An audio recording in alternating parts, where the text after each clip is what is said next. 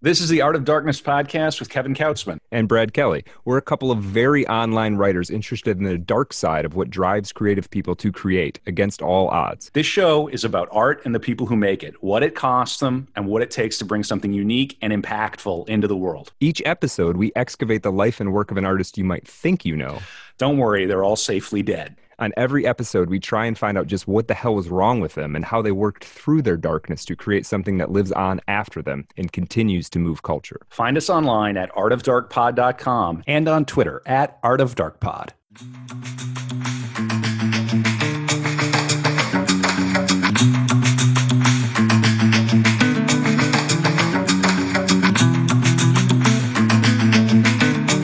All right, and it is a very dark room. I'm actually in a pretty dark room. There should be separate theme. We might have to do separate theme music, like some kind of Darth Vader. No? Okay. I put the kibosh on it. Fair enough. Good. I like it. That's easier. No more changes, Brad. No more changes. Too much change coming to your favorite podcast, your favorite obscure arts books category podcast, which is rocking the charts in Sweden. And Denmark, I think. Hungary is the big one. Yeah. What's up, Hungarians? Yeah. Right. Fly us over. We'll fly, coach. Yeah, we don't care. We don't care. Yeah. So it's excited to come back. We had a busy weekend, and then we were right back at it, which is cool. I'm stoked.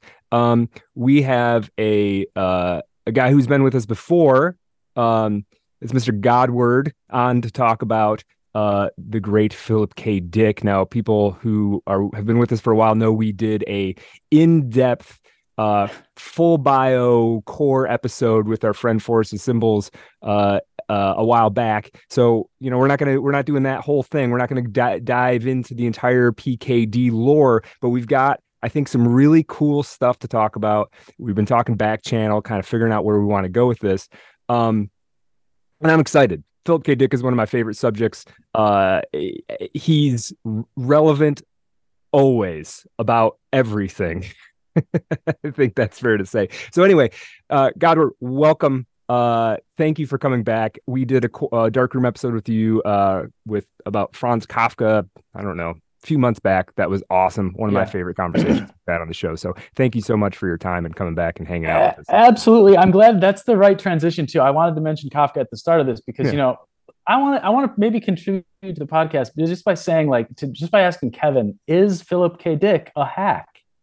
No, that's right. No, PKD is not a hack. He's not a hack. He's not a hack, right? Because I think the reason I say Kafka was a hack is because, of course, it's ironic. Mm-hmm. It is that Kafka. I try to imagine Kafka behind the counter at a middle American strip mall for a week, or managing a Chipotle. That's all I mean. Yeah. And of course, it's a very Kafka-esque statement to say that Kafka was a hack. Of course, we admire his work. I'm not saying he was a terrible writer. I'm saying that he wouldn't last a week managing a Target during the holidays, for example. But also, sorry. No, just real quick. I did hear from somebody that I know here who said she was in California at one point, in Southern California, and there was a fellow managing a grocery store with a name tag, Kafka. She asked him.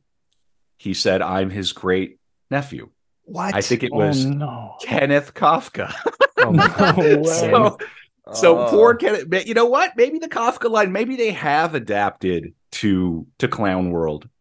See, that's why I asked you the question. Is that I think, in some ways, Empire has swallowed up Kafka. Everybody is Kafka now. We all have to go to the DMV. We all know how crazy everything is in that way.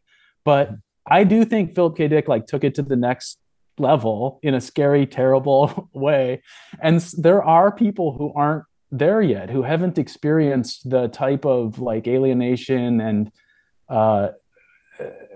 this, certainly the 2-3-74 thing that he experienced. And for him, that experience, the way that I understand PKD is the distance between the experiences that he's having and the ability to express them, like to share those experiences with other people, it leaves this like it creates this weird sort of disconnection socially.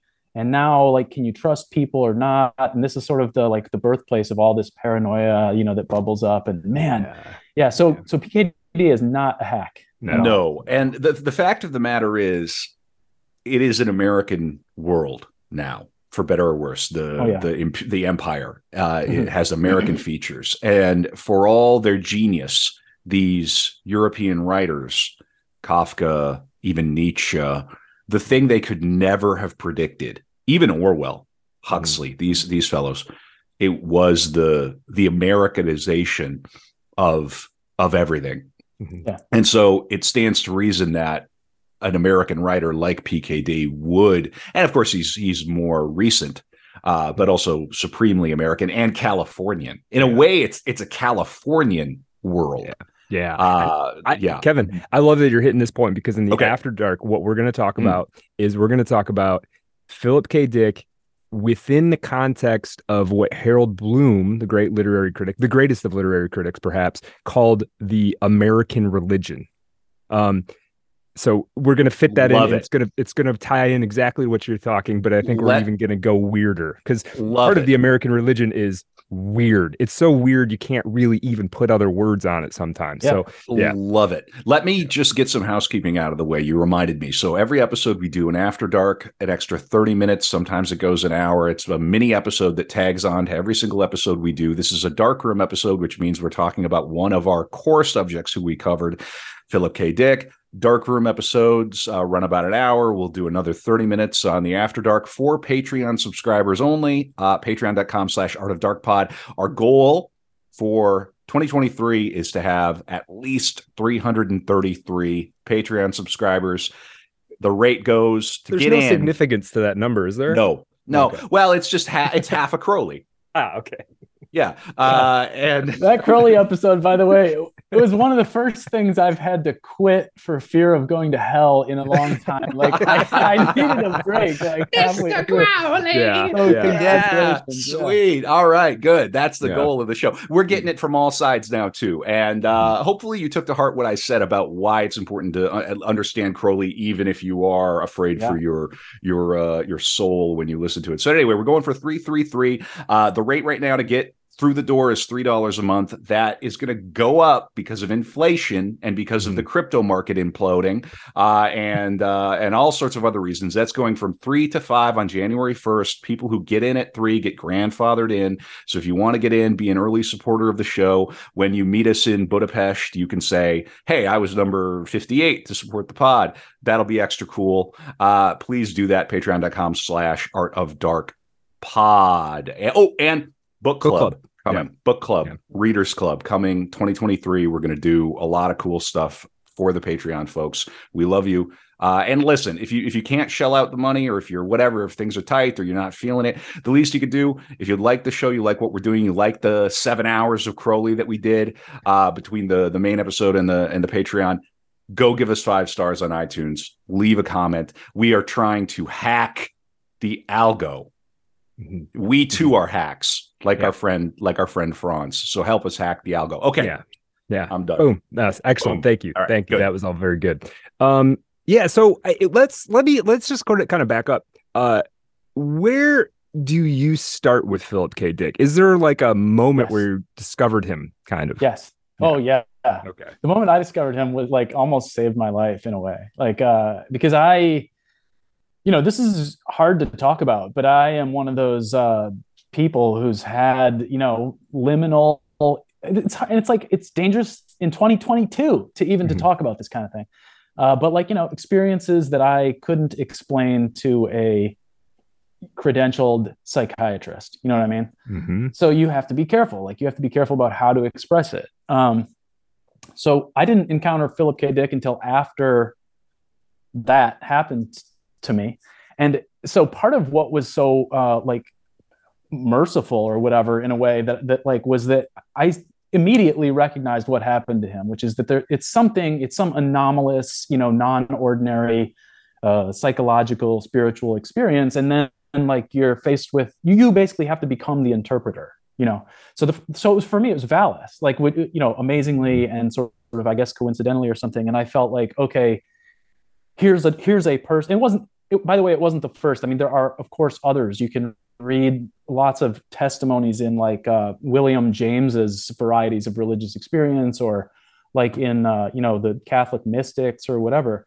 But they're everywhere through history. They're everywhere. Right. Yeah. But you know, the scales have to fall from your eyes first before you can really sort of like distinguish this kind of writing from sort of other sorts of writing. And so I think I was about 29 probably when I first got into reading his books. And I think, like I was saying right before we started, I was going to go into this, and I'll tell you now that, like, the concept that straightened it all out for me and really sort of changed the way I think about my life and life is where he talks about empire, like with kind of a capital E, as being, you know, the empire never died.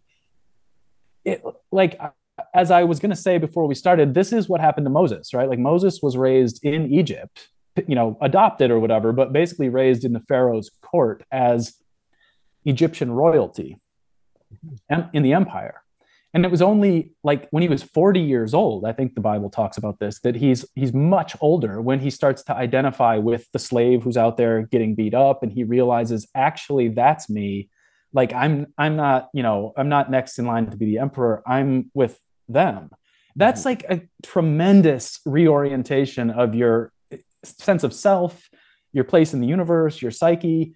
And it's not easy. Like, it takes work to kind of rebirth yourself. You know what I mean? Like that experience of, I mean, I think of it as being the essence of spiritual things, of religion even. Like, I'm not joking when I say I'm sort of a Dickian Christian, you know, like that's, I remember you saying like that. A real thing to me. Yeah. I remember you saying that. And ever since you did, I've wanted to ask you what that means. And I know we're going to have more to say about that, but I love this because this does suggest, this actually ties a little bit into something that Kevin and I talked on the Astral Flight Simulator podcast, where we destroyed realism, the concept of realism, where and you see this in other, okay, in the Moses story, but you also see this in the story of Buddha, right, where he's confined to this space where apparently everything is being provided for him, and then as soon as he sees that the wider reality doesn't obey these rules,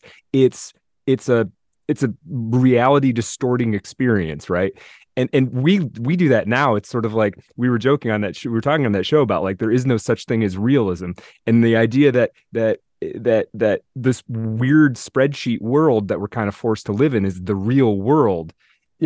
It's almost, as soon as you see outside of it at all in any way, it looks like a farce. It looks kind of like, it almost looks like a joke from this is why having multiple languages, learning multiple languages, is so essential, because the language is the operating system for your own dreams, in a way, for your own everything. It's the operating system. And English, of course, is so horrifically fraught. I love English, though. I do too. I do too. And things really are, but I'm a crotchety old man. Oh, they really went to hell when they stopped teaching Latin. And you know, so right, there's that, and then also travel. Yeah, definitely. The number of Americans who don't have, I can hear people going, it's a big country and we got 50 states. The number of Americans who don't have a passport. And I understand we're poor. Like, people are poor. I get it. But it's like, oh my God, just, you got to put a priority on language learning, and you've got to put a priority on travel. Full stop. Yeah, no, it's true. And let me add one to that list, Kevin. And like, they're going to call us rootless cosmopolitan liberals or whatever, but it's true. In some sense, it's true. And that is, the third one would be drugs. And you guys talked about this in the core episode, but like, I'm not an advocate of drugs. I've done few drugs. Like, I'm not a psychedelic user, for example, but it doesn't take much. It only takes, probably you can get away with this with caffeine or with alcohol, maybe with pot or something like this. What it gives you is just enough that you realize, like, the mind is not quite the self, or if it is, like, what does that mean? That you can take a substance and seemingly become something else, you know, entirely, it feels like, in some cases. And this definitely, you guys talked about the amphetamines and stuff with PKD. I mean, I think he probably already had a little of, like, what I think I probably have, which is, it's like the opposite of ADHD, where you have kind of like a surplus attentive disorder or something, like where you're just my wife says I'm sucking too hard on my lollipop sometimes. Like I'm just it's like what's your I'm your interviewer at a job interview. Hey Godward, what's your biggest fault? My biggest weakness. Too much attention. I'll read to the bottom of the Wikipedia page and read the footnotes. That's awesome. That's a superpower now though, man. It is. And I think like he seems like he probably, I mean, if you've ever have you guys looked at the exegesis? Like I've thumbed through it. I have not read every word, but it's only, I think the major public, the version I had of it anyway, I don't remember who published it, but it's like 1,000 pages long. But apparently the whole exegesis was like 8,000 pages long. So here's a guy who like, he's drilling to the bottom, right?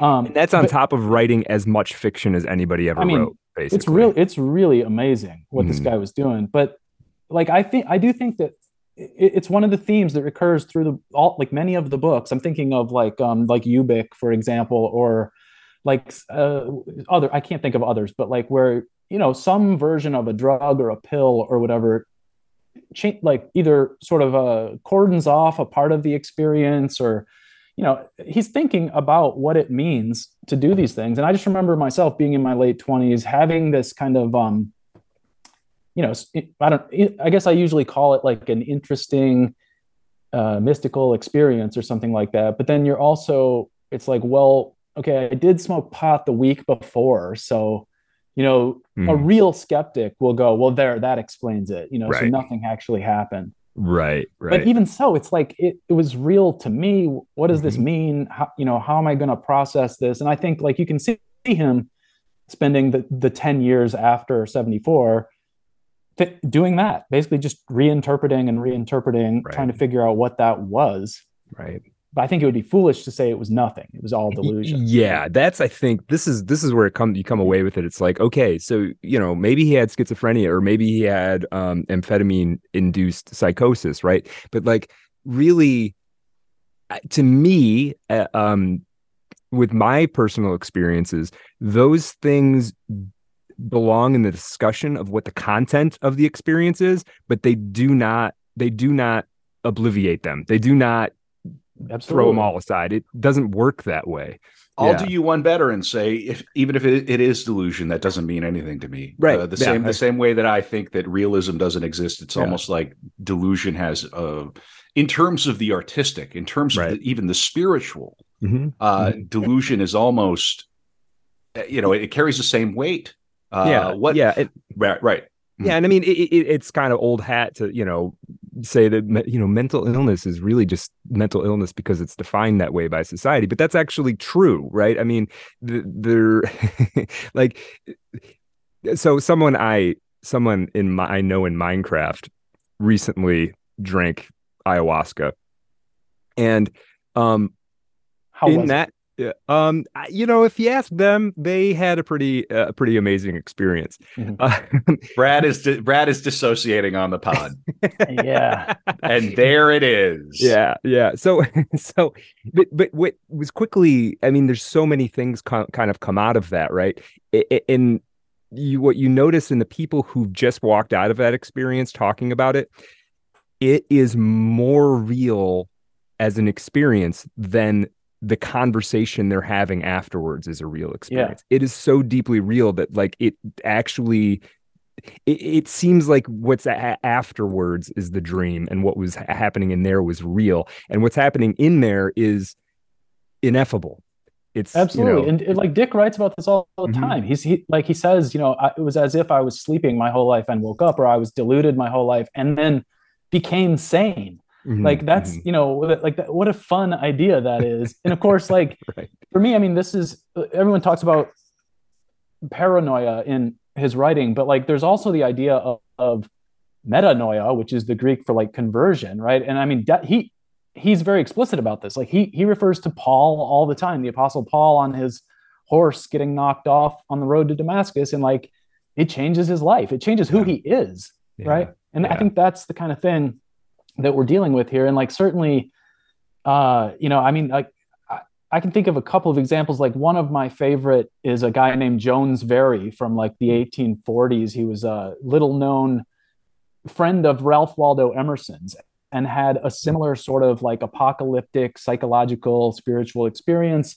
And even then they threw him in the psych ward. Like that's what you did even in 1840. So it's not like, yeah, we can say it's like it's old hat or it's a cliche or something at this point, but the truth is like that problem has been around, I think, probably basically forever, right? Because like, how about also John the Baptist and Jesus and Paul were all referred to as mad or possessed or crazy by their contemporaries, you know? So yeah, like, the only people that seem to be able to, there are older societies, archaic societies have had a means of incorporating those people into their culture, right? Mm-hmm. So you would take a person, you know, in the shamanic traditions, many of the actual shamans are people who, from our perspective, lost their mind and then came back about halfway, right? Came back just enough. And it through a variety of means, you know, it could have been what we call now schizophrenia, could have been near-death experiences. It could have been, you know, the various rituals and drugs and whatever that they did then. But they had a means of putting it in society. Now they realized that that person wasn't the best person to be the chief, say. Wasn't maybe the best person to make decisions about who gets what, you know, who gets what resource or whatever. But it was critical to have that person and incorporate that into the overall functioning of the society. And we just put, that's nonsense. We just push that aside because, you know, the thing that you said doesn't actually follow this strict logical algorithm we have on this chalkboard, so it can't be true. So you're a crazy, and we don't have room for you. Yeah. And this is, by the way, like this is what, like I'm doing this read through of the Old Testament this year with some guys in a, you know, group chat. That sounds awesome. It's kind of a slog. I haven't done it in 10 years, but like this is Ezekiel and Isaiah and Jeremiah. All these guys, like Isaiah walked around naked in bare feet, crying about the end of the world or whatever, like, and then they killed him for it, of course, right? Like these people don't get warm receptions. They're always written off as insane and usually killed or, you know, exiled or something like that. But you know, in retrospect, we often see like a prophetic air about what was going on, and I think I think people already start to recognize that about PKD. Yeah, and that's what's interesting about what he manages to be able to not get completely shoved aside because he writes entertaining work, right? He writes stuff that makes a cool movie. So you kind of keep him close rather than shove him aside, but he's no different than the guy, the Emerson's friend that you mentioned, right? He's having a very comparable experience to that guy. You know, it's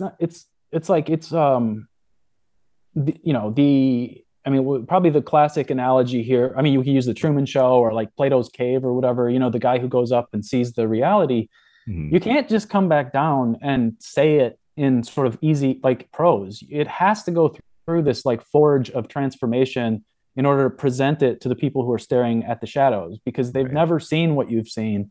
And so the language has to become like very intentional. And it's obvious that he's doing that. I mean, one of my favorite, you know, you guys, I think, touched on it, the speech he gave in France in 1977 or whatever. I don't remember the title of it, in Metz or whatever.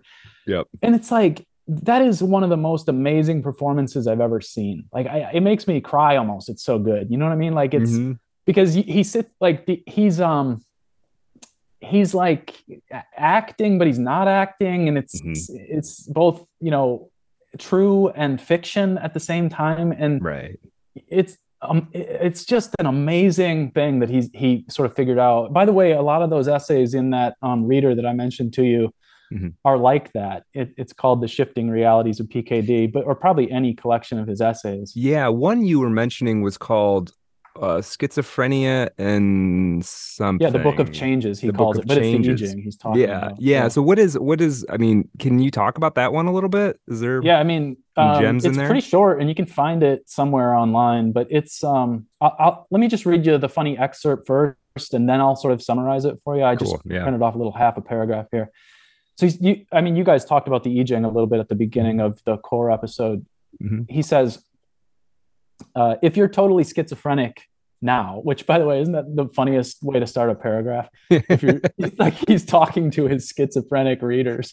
If you're totally schizophrenic now, by all means, use the I Ching for everything. including telling you when to take a bath and when to open a can of cat tuna for your cat Rover. If you're partially schizophrenic, then use it for some situations, but sparingly. Don't rely on it inordinately. Save it for big questions, such as, should I marry her, or merely keep on living with her in sin, etc. If you're not schizophrenic at all, kindly use the book in a very measured little way, in controlled doses, along the lines of your wise middle-class use of Gleam or whatever that damn toothpaste calls itself. Use the book as a sort of he says in parentheses, fun thing. Ask it the opposite sort of questions from what we partial schizophrenics do. Ask it questions the outcome of which can have no genuine bearing on your life. So, end quote. The overall theme of that essay is he sort of, introduces the idea of schizophrenia. Really interesting, by the way. He says the origin of schizophrenia comes when the world out there intrudes on your own sense of self. And the example he gives is being a 16-year-old with a crush on the girl in the class, and you're thinking all the time about how to get her to go out with you, and how you'll ask her out, and all the time you're thinking she doesn't even know you exist, and when you finally ask and she says no, he says that's the moment where some people can reconfigure the self and accept reality that way.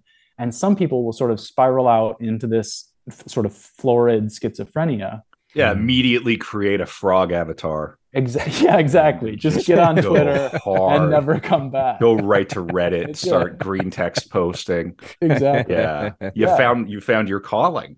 So so anyway, for what he's saying here is that schizophrenia is this thing, basically that the I Ching can sort of solve in a way, which I just find to be really fascinating. As you guys mentioned, this thing's 5,000 years old or something like that. Yeah. Well, I mean, it sort of makes sense to me in a way. It's sort of like it takes the combinatorial. So every decision you make in your life has a combinatorial explosion hiding right underneath of it, right? Because you could do anything, right? And mostly us who are mostly sane, the large majority of decisions are fairly easy, mostly because we just do what we did last time. But if you aren't able to lock into that, having some kind of mechanism that is sort of imbued with this mystical, at least the sense that it's somehow mystical, would be an excellent guide, because it's I just do what this thing says now. Yeah. I have a question for Godward. You mentioned fearing for your soul, having listened to the Crowley episode. What is it about PKD that doesn't strike you that way? Oh, it does. Yeah, it's very. It does. Yeah. Oh, I see. Okay. I guess the difference is that I recognized that he. That's a great question, Kevin. Because it's not easy. I feel very challenged by his writing, but I guess the fact that he keeps aiming at God and truth. I was even reading an essay about him and Heidegger's Aletheia, this idea of kind of undisclosing or revealing. So I guess he keeps the idea of true, capital T, truth at the end of the tunnel as kind of the target. Mm-hmm. Whereas when I think of I was thinking actually almost more of did you guys ever read Robert Anton Wilson? He's right up there with Crowley as one of these chaos magician kind of, where it's I'm not always convinced they held on to that idea of truth. They almost started to ride surf in the postmodern uncertainty, and it does kind of frighten me. Frankly, it becomes directionless. Yeah, and I think Crowley had good intentions in many ways, but I do think there became an aggregating power thing going on. With him. And whatever you say about Philip K. Dick, he's very rarely, if ever, trying to collect power for himself. I think his. I was thinking, I said earlier, you have to be kind of cautious to even talk of these kind of spiritual experiences. I think generally it lowers even it now it and then it lowers social status to speak of what are almost like Pentecostal sorts of experiences. This is kind of like voodoo religion. We kind of make fun of this it. is the thing they say about the sort of the WASP, I suppose, ethos is that you being demonstrative, being over demonstrative is almost the worst thing that you could do. Exactly. And we all kind of live under the shadow of that, whether or not the WASPs are still really in power. Right. Yeah, and I was reading this. I can't even remember what the article was about him today, but he was, he wrote quite early on to Ursula Le Guin about this experience, and you can already tell he's like guarding the expression of it. Like he's talking about the Holy Spirit. He says, this is just a short quote: "The Holy Spirit had recently taken me over." He says in parentheses, "True, would I lie to you, Ursula?" "And had bidden me turn against the communist beast fascists who enslave the world, exactly like our own Roman rulers. To me, on the basis of my religious experience, I feel in all honesty that we are in Rome again with the early Christians, persecuted and fighting for freedom." So like, I guess like I feel the same way as the reason I kind felt of that acutely today, just today. In light of the elections and just looking around. Well, I mean, elections or not, it's a general feeling, but I feel that very clearly. Yeah, well, just like it's the difference between when you can kind of talk openly and as yourself, and which is becoming harder and harder, right? Like you find people who think like you, get it, and it's one of the reasons that I'm pretty confident I'm not schizophrenic, is that I'm not saying I'm a glass of orange juice and I'm, you know what I mean? I'm like over here alone. I'm saying things that a lot of other people are saying too, not the majority, but enough that we're sort of recognizing the same patterns. Yeah, you get a handful of people who more or less agree with you, at least in broad strokes. Then you can start feeling like, I'm not totally insane. Crazy. Well, and I think like if you like I finished rereading the Timothy Archer book recently. Oh yeah, I want to talk a bit about that. Yes. It's just like, well, I mean, like, that Edgar Barefoot character in there is obviously like an Alan Watts figure. And it's like, I think, I mean, what a scene, right? First of all, like you ever see that video of Alan Watts's houseboat? Yes. Yeah. Can I shout out one thing? So somebody just popped into the Telegram chat that we have, which is at t.me/artofdarkpod. You can find it through the website, artofdarkpod.com. And he found us through the Weird Studies podcast, like-minded folks.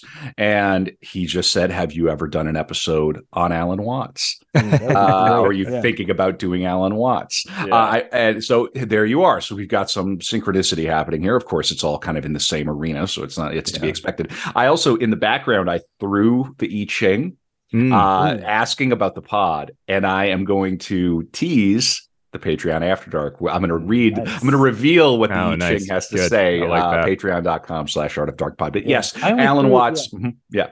I was going to say, I only threw the I Ching once in my life, and it was like so spot on. That's another example. Like I do sometimes have these encounters with the synchronicities, or where it's like, I need a break, basically. Like I don't want to see the patterns anymore, because it's too like I don't know, it's just this past weekend, folks who listen probably know I threw tarot two within 24 hours twice about two completely different questions, and I shuffle a lot. Like I shuffle very thoroughly, and when I think I'm done shuffling, I shuffle more. The same card popped out as the first card on both readings. Yeah. Right. And then it's like, okay, so this thing is nonsense, I'm sure. Right. You know what I mean? Like you have to take that seriously, right? Yeah. The nonsense explanation is like, I am not going to interrogate my mind at all. That's what the nonsense. Right. Yeah. On the Crowley episode, I literally said, oh, that reminded me of the art card. Right. And that was the first card that we threw about Art of Darkness. Yeah. So you can buy it. You can buy it, like even a very even a person who has none of these sort of Philip K. Dick's sort of, I don't even like the word psychology or psychological, but whatever his psychological tendencies were. If you don't have any of those, it's not that hard, as long as you kind of are willing to sort of squint a little bit and have kind of soft eyes. It's not hard to find fingerprints of the kind of thing that he's talking about, right? Synchronicities, weird little stuff that doesn't really make sense, that makes gives you goosebumps. They're everywhere. The world is completely full of them. Yeah, absolutely. I mean, and well, of course, like the idea of conspiracies also shows up in that way, and that's one of these things where it's like, I think for a lot of people, like obviously for a lot of people, for MSNBC viewers, for NPR listeners, like the phrase conspiracy theory is this kind of disqualifying thing right away. Jazz flute Americans. Yeah, exactly. Yeah, jazz flute Americans. Yeah. Right. But if you can just go, like, like hypothetically, like, this is part of the distance thing that I'm talking about again. And you can't, like, very often you can try so hard. You can set it up, like, very carefully. Like, actually, just tiny minor spoiler in the new Cormac McCarthy book. This isn't a plot spoiler, but he makes mention of the JFK assassination with some skepticism, with the idea that, like, maybe it wasn't just Oswald alone. And like that much is, if you can just go past like the official narrative, then I think you can start to hear somebody like PKD and, and like go down these corridors that are quite interesting. The conspiracy thing is interesting because the concept of the Black Iron Prison and Gnosticism more broadly, that is the conspiracy theory. And I don't say that to dismiss it at all, but that's all other conspiracy theories are sort of downstream of that one, in my opinion, right? They're all sort of details on that same conception. Yeah, that's really interesting. I have this thing I've done with people in real life where, they kind of know I'm interested in conspiracy theories, at least from like an anthropological standpoint, and or like a literary studies standpoint, because I think it's the most interesting genre of writing right now. It's basically folklore. It is exactly. And I'll sometimes ask them, like, can you wrap your mind around why someone might believe that? Just to do that exercise. Like, why would that appeal to somebody as an idea? And like, that's sort of the first, you don't even have to buy into it. You don't even have to think it's true. It's like, what is the rationale for it? If you can put yourself in that mindset, then you're sort of on the way. This is our like the 2022 version of the like negative capability. I think it was Keats wrote about that. Just the idea of it's just like hypothetically go with the other possibility. Maybe we didn't go to the moon or whatever. Yeah. And if you are talking to somebody and they can't abide that for even a moment, they're not really there at the PKD. It won't really click with them, I think. Right. And I think part of the allure of the alternative explanation for the moon as well is that if, let's say, it was a media fugazi, that's as big an accomplishment as landing on the moon ever would be. Yeah. And that's the side I'm on, kind of. Yeah. So, anyway, I'm able, well, it's like Ernst Jünger and the stereoscopic vision, the ability to entertain two thoughts at the same time. Right. I know it's hard. Give it a try sometime. You might find that it makes you more creative.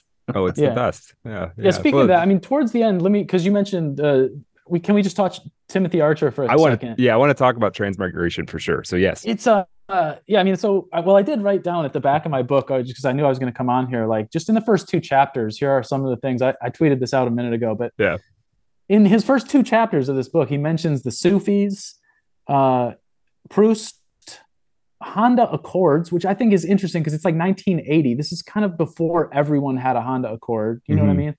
Ashrams and the Vedas, Don McLean, Whitehead and process theology, Jacob Burma, autism, the Nag Hammadi text. Like, these are things that are just completely mind-blowing to a person born in 1928, like PKD. You know what I mean? Like, I know that we all live on the internet and we've heard of many of these things and they're kind of memes almost, but like, if you, like, I can picture my grandparents hearing that list and being like, just, no, right. It's too much. Yeah. It's all too bad, much. Yeah. So, well, no, I responded to your tweet because I had a similar list from chapter 4 that includes Captain Beefheart, Zadok, Wallenstein, who is this figure in the 30 Years' War, Grace Cathedral, which is this insane church in California, Hitler, Nixon, Howard the Duck, Ray Davies, Alcoholics Anonymous, Dixetry, That's amazing. which is like, and to even have this stuff at hand when you don't have the internet, to me,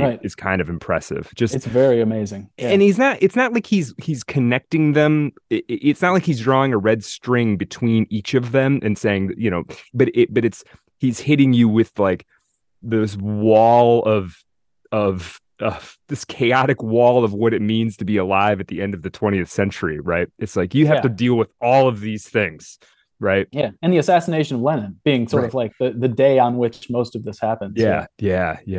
So he has this character in here named Bill Lundborg, who is schizophrenic and is, in and out of the psych ward. And it's very hard to summarize this whole book, but basically you've got the character based on what's his name, Jim Pike, who was a real Episcopalian minister.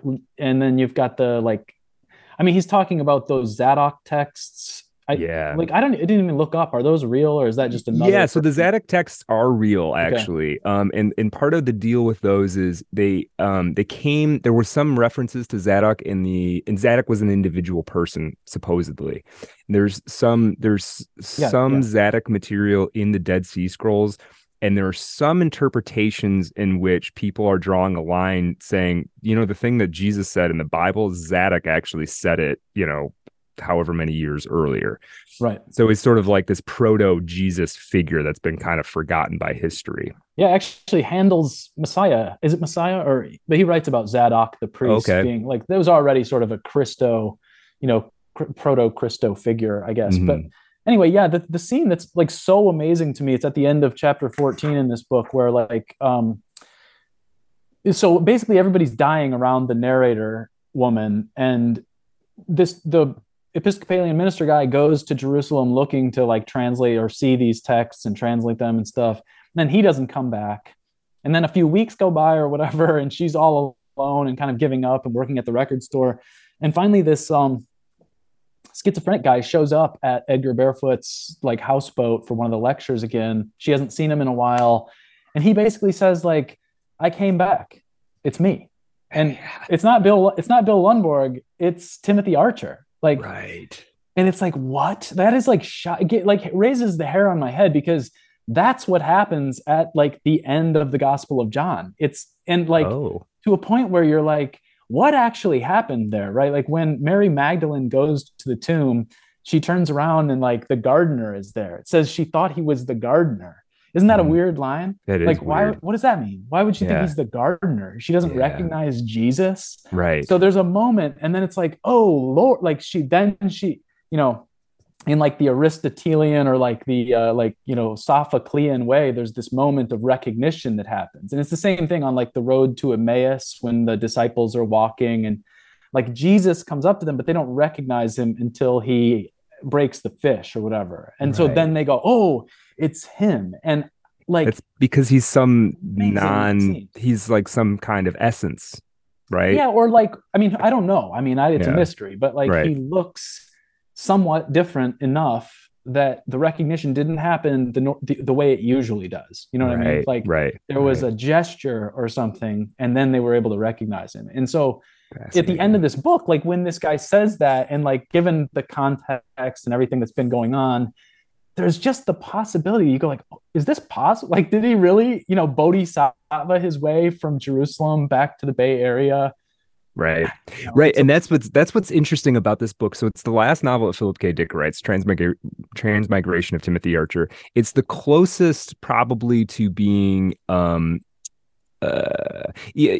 think there's the most recognizable, what we would think of as real world elements in it.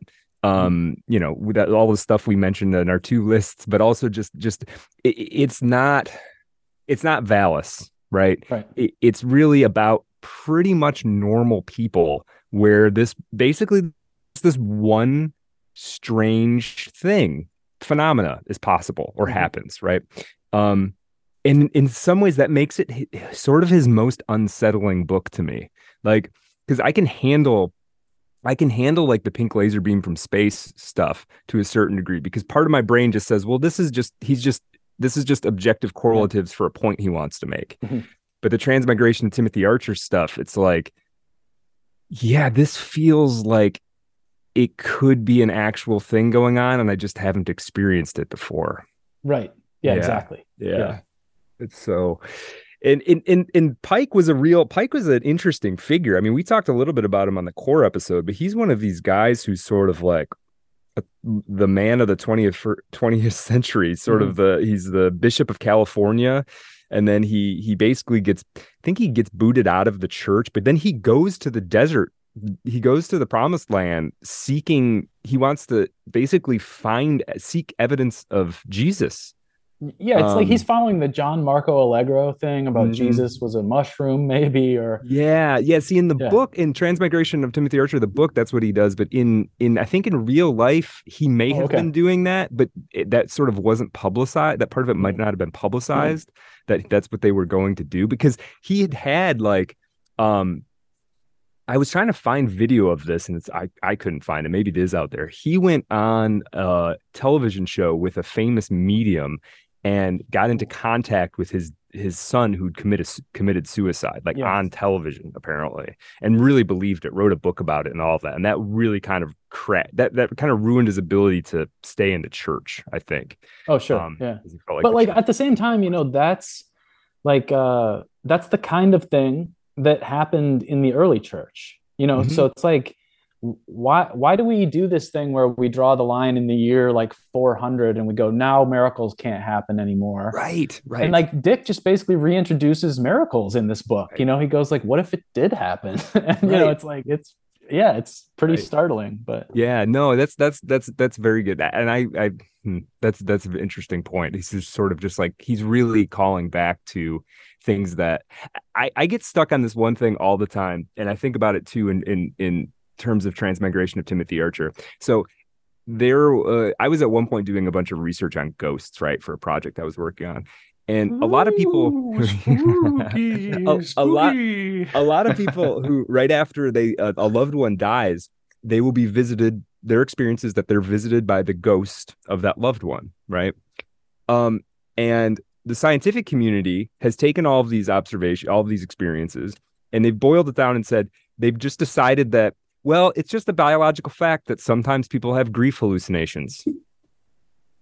It's like, well, okay. So it doesn't mean anything then, right? There's nothing there. It's like a less elegant way of saying ghost. Right. Yeah, exactly. It's so weird, but it's like, it's this way of just dismissing it. It's like, you just had a hallucination. Oh, okay. But it also maybe was the most profound thing that ever happened to me. It allowed me to get closure with my, my dead whoever, but it's just a grief hallucination.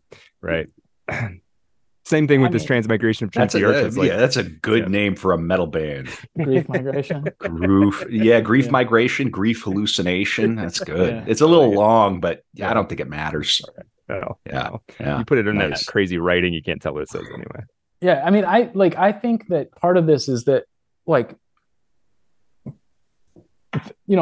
first of all, I mean, I think a lot of it, like, if you visit the group chats, most people these days have made the joke about the feds being in the chat, and like we all kind of have a little bit of default paranoia. And I think I also think that paranoia gets it generally has a completely negative connotation, when in fact, like, to have no paranoia at this point would probably be naive. You're insane. What I mean? Like, you're naive or you're insane. Yeah, it's a mental capacity. If it gets out of balance, sure, it can be, a problem. But I think there's a certain amount that's kind of healthy. The thing that Dick does that's really interesting is that he elevates it to, like, not just, sort of worldly paranoia, but like ontological paranoia, where he doesn't trust his own senses and his own sort of processor, and kind of everything that's going on. And that's, like, as you said, like, that's the grand, like, that's the final conspiracy theory, the final guy. Well, this is the thing. I don't think you should trust it. Well, you can't. Yeah. I mean, everybody's like embarrassed themselves on their own. Yeah. Nice. Yeah. Kevin just is in space. In space now. I believe it. Can wholeheartedly. I mean, yeah. Like, why would you doubt it? Yeah. Now he's on the beach. Lovely. Yeah. But he does, and this is kind of part of it, I think, the appeal to him. It's sort of like, so Transmigration of Timothy Archer, I don't think we throw Philip K. Dick in this science fiction category because we don't know what else to do with him. Mm-hmm. Transmigration of Timothy Archer is not a science fiction novel at all. And it goes deeper than just there's no ray guns and spaceships and whatever. But like, to me, science fiction, I think people have problems with this definition. But to me, in the genre of science fiction, everything ultimately makes sense. You can rationally get yourself to whatever the thing is. Well, if it's good science fiction. Yeah, right. It's sort of it's kind of its job. It's an exploration of rationality in some way. I couldn't agree more. I think it's like the rightful heir to the, like, this is just my sort of, maybe this is my hobby horse, but like to the American, what I call the romance tradition, which is Poe and Hawthorne and Melville and these guys that were like essentially symbolist writers, where if Poe's narrator kills his cat and then another cat shows up with like a similar marking, and then he kills his wife and walls her up in the, like, and it's like, it's all like the cat is clearly related to the conscience, and these things are like an exploration of the psyche or the soul or something like that. And I think Dick's version of science fiction always does that. I just threw in that caveat because like I've read some that I think is I call it fantasy, where it's just fantasy. It's like it's detached from our world. It's a fine way to spend your time, like playing a video game or something, but you're not going to learn about the nature of being human or, et cetera. Right. I think in Dick, you very often do. Interestingly, by the way, even before his big revelatory experience in 1974, right? Like a lot of his work in the 1960s feels prophetic in the same way that some of his later novels do. And it was before his sort of big pink beam experience, which is interesting. I don't know what to make of it. But. He was having these mystical experiences before 2374. None of them were as big to him as that. He would have these. I mean, he had a vision of oh my gosh, the Palmer the guy, the figure that became Palmer Eldritch. He had a vision of that guy in the sky at one point, and he had various times where he felt like his sister was talking to him, his sister who'd been dead since infancy. And he one time prayed for the answers on a math test and got them. He was always kind of in touch with this stuff, and then it's sort of all like lined up and pushed him through this aperture that was 2374, and now he lived in completely unstable terrain, that he had to spend the rest of his life picking over. Yeah. It is interesting though that I was fascinated when you talk about his overall body of work, that the Valis trilogy comes out, which people who are listening to this should, if you haven't read it, you should definitely read the Valis trilogy. I mean, it's one of the craziest pieces of American literature, but also impressive and an engaging read and like a satisfying read. But then Transmigration of Timothy Archer comes out, and it's like the least crazy to me. It's the least crazy of his works in a certain way, and maybe part of that is because I'm Wikipedia and Twitter brained. So like all those references we talked about, I can handle all that. That's fine. Yeah, that's fun to me. Yeah. I don't know if you read it in 1982, what that would have felt like.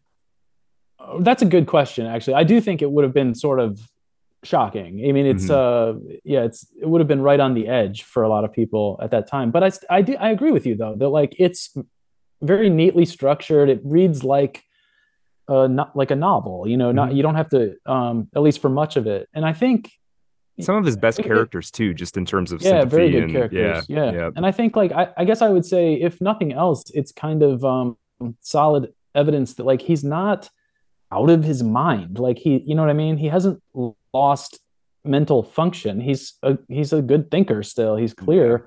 It's just he's like a divergent thinker.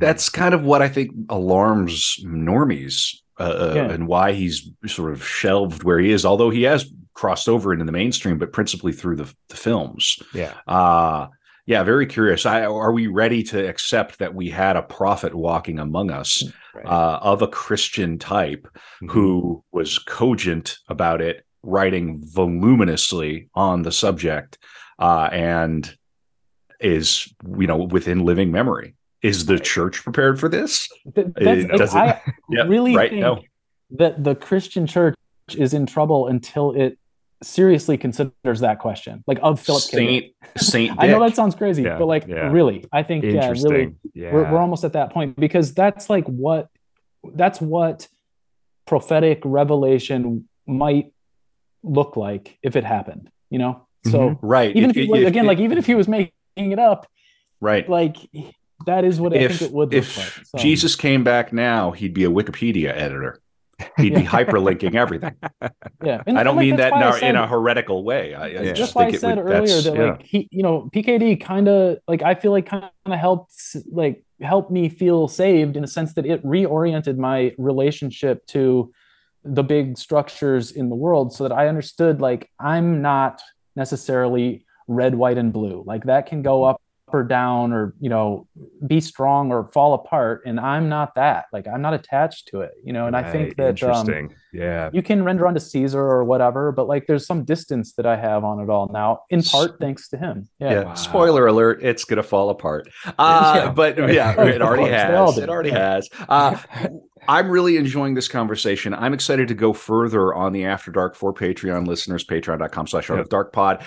Godward, where can people find you? You're on the Bird website. You have a blog. Godward 16 on the Bird app, and that's enough. I don't really have more people. Elon's chat room. I love it.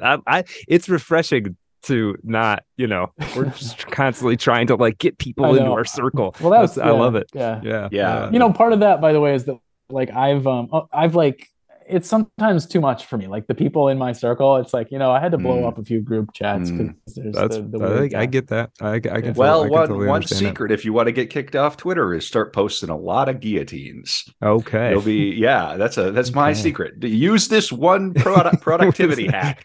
People hate him. Twitter engineers hate him. Yeah, right. I'm going to leave this episode in the Aurora Borealis. That's where I'm gonna. I like how my headphones screw with it. In any case, this has been great. We're going to do more. Let me end this with, before we go to the After Dark, because in the After Dark we're going to talk more about Gnosticism relative to Philip K. Dick, the Harold Bloom's definition of Gnosticism and the American religion. We're gonna pull some quotes. Let me leave us with something from Philip K. Dick. A quote from How to Build a Universe in 2 days, or How to Build a Universe that doesn't fall apart 2 days later. Yeah. Let me just read a para from that. The basic tool for the manipulation of reality is the manipulation of words. If you can control the meaning of words, you can control the people who must use the words. George Orwell made this clear in his novel 1984. But another way to control the minds of people is to control their perceptions. If you can get them to see the world as you do, they will think as you do. Comprehension follows perception.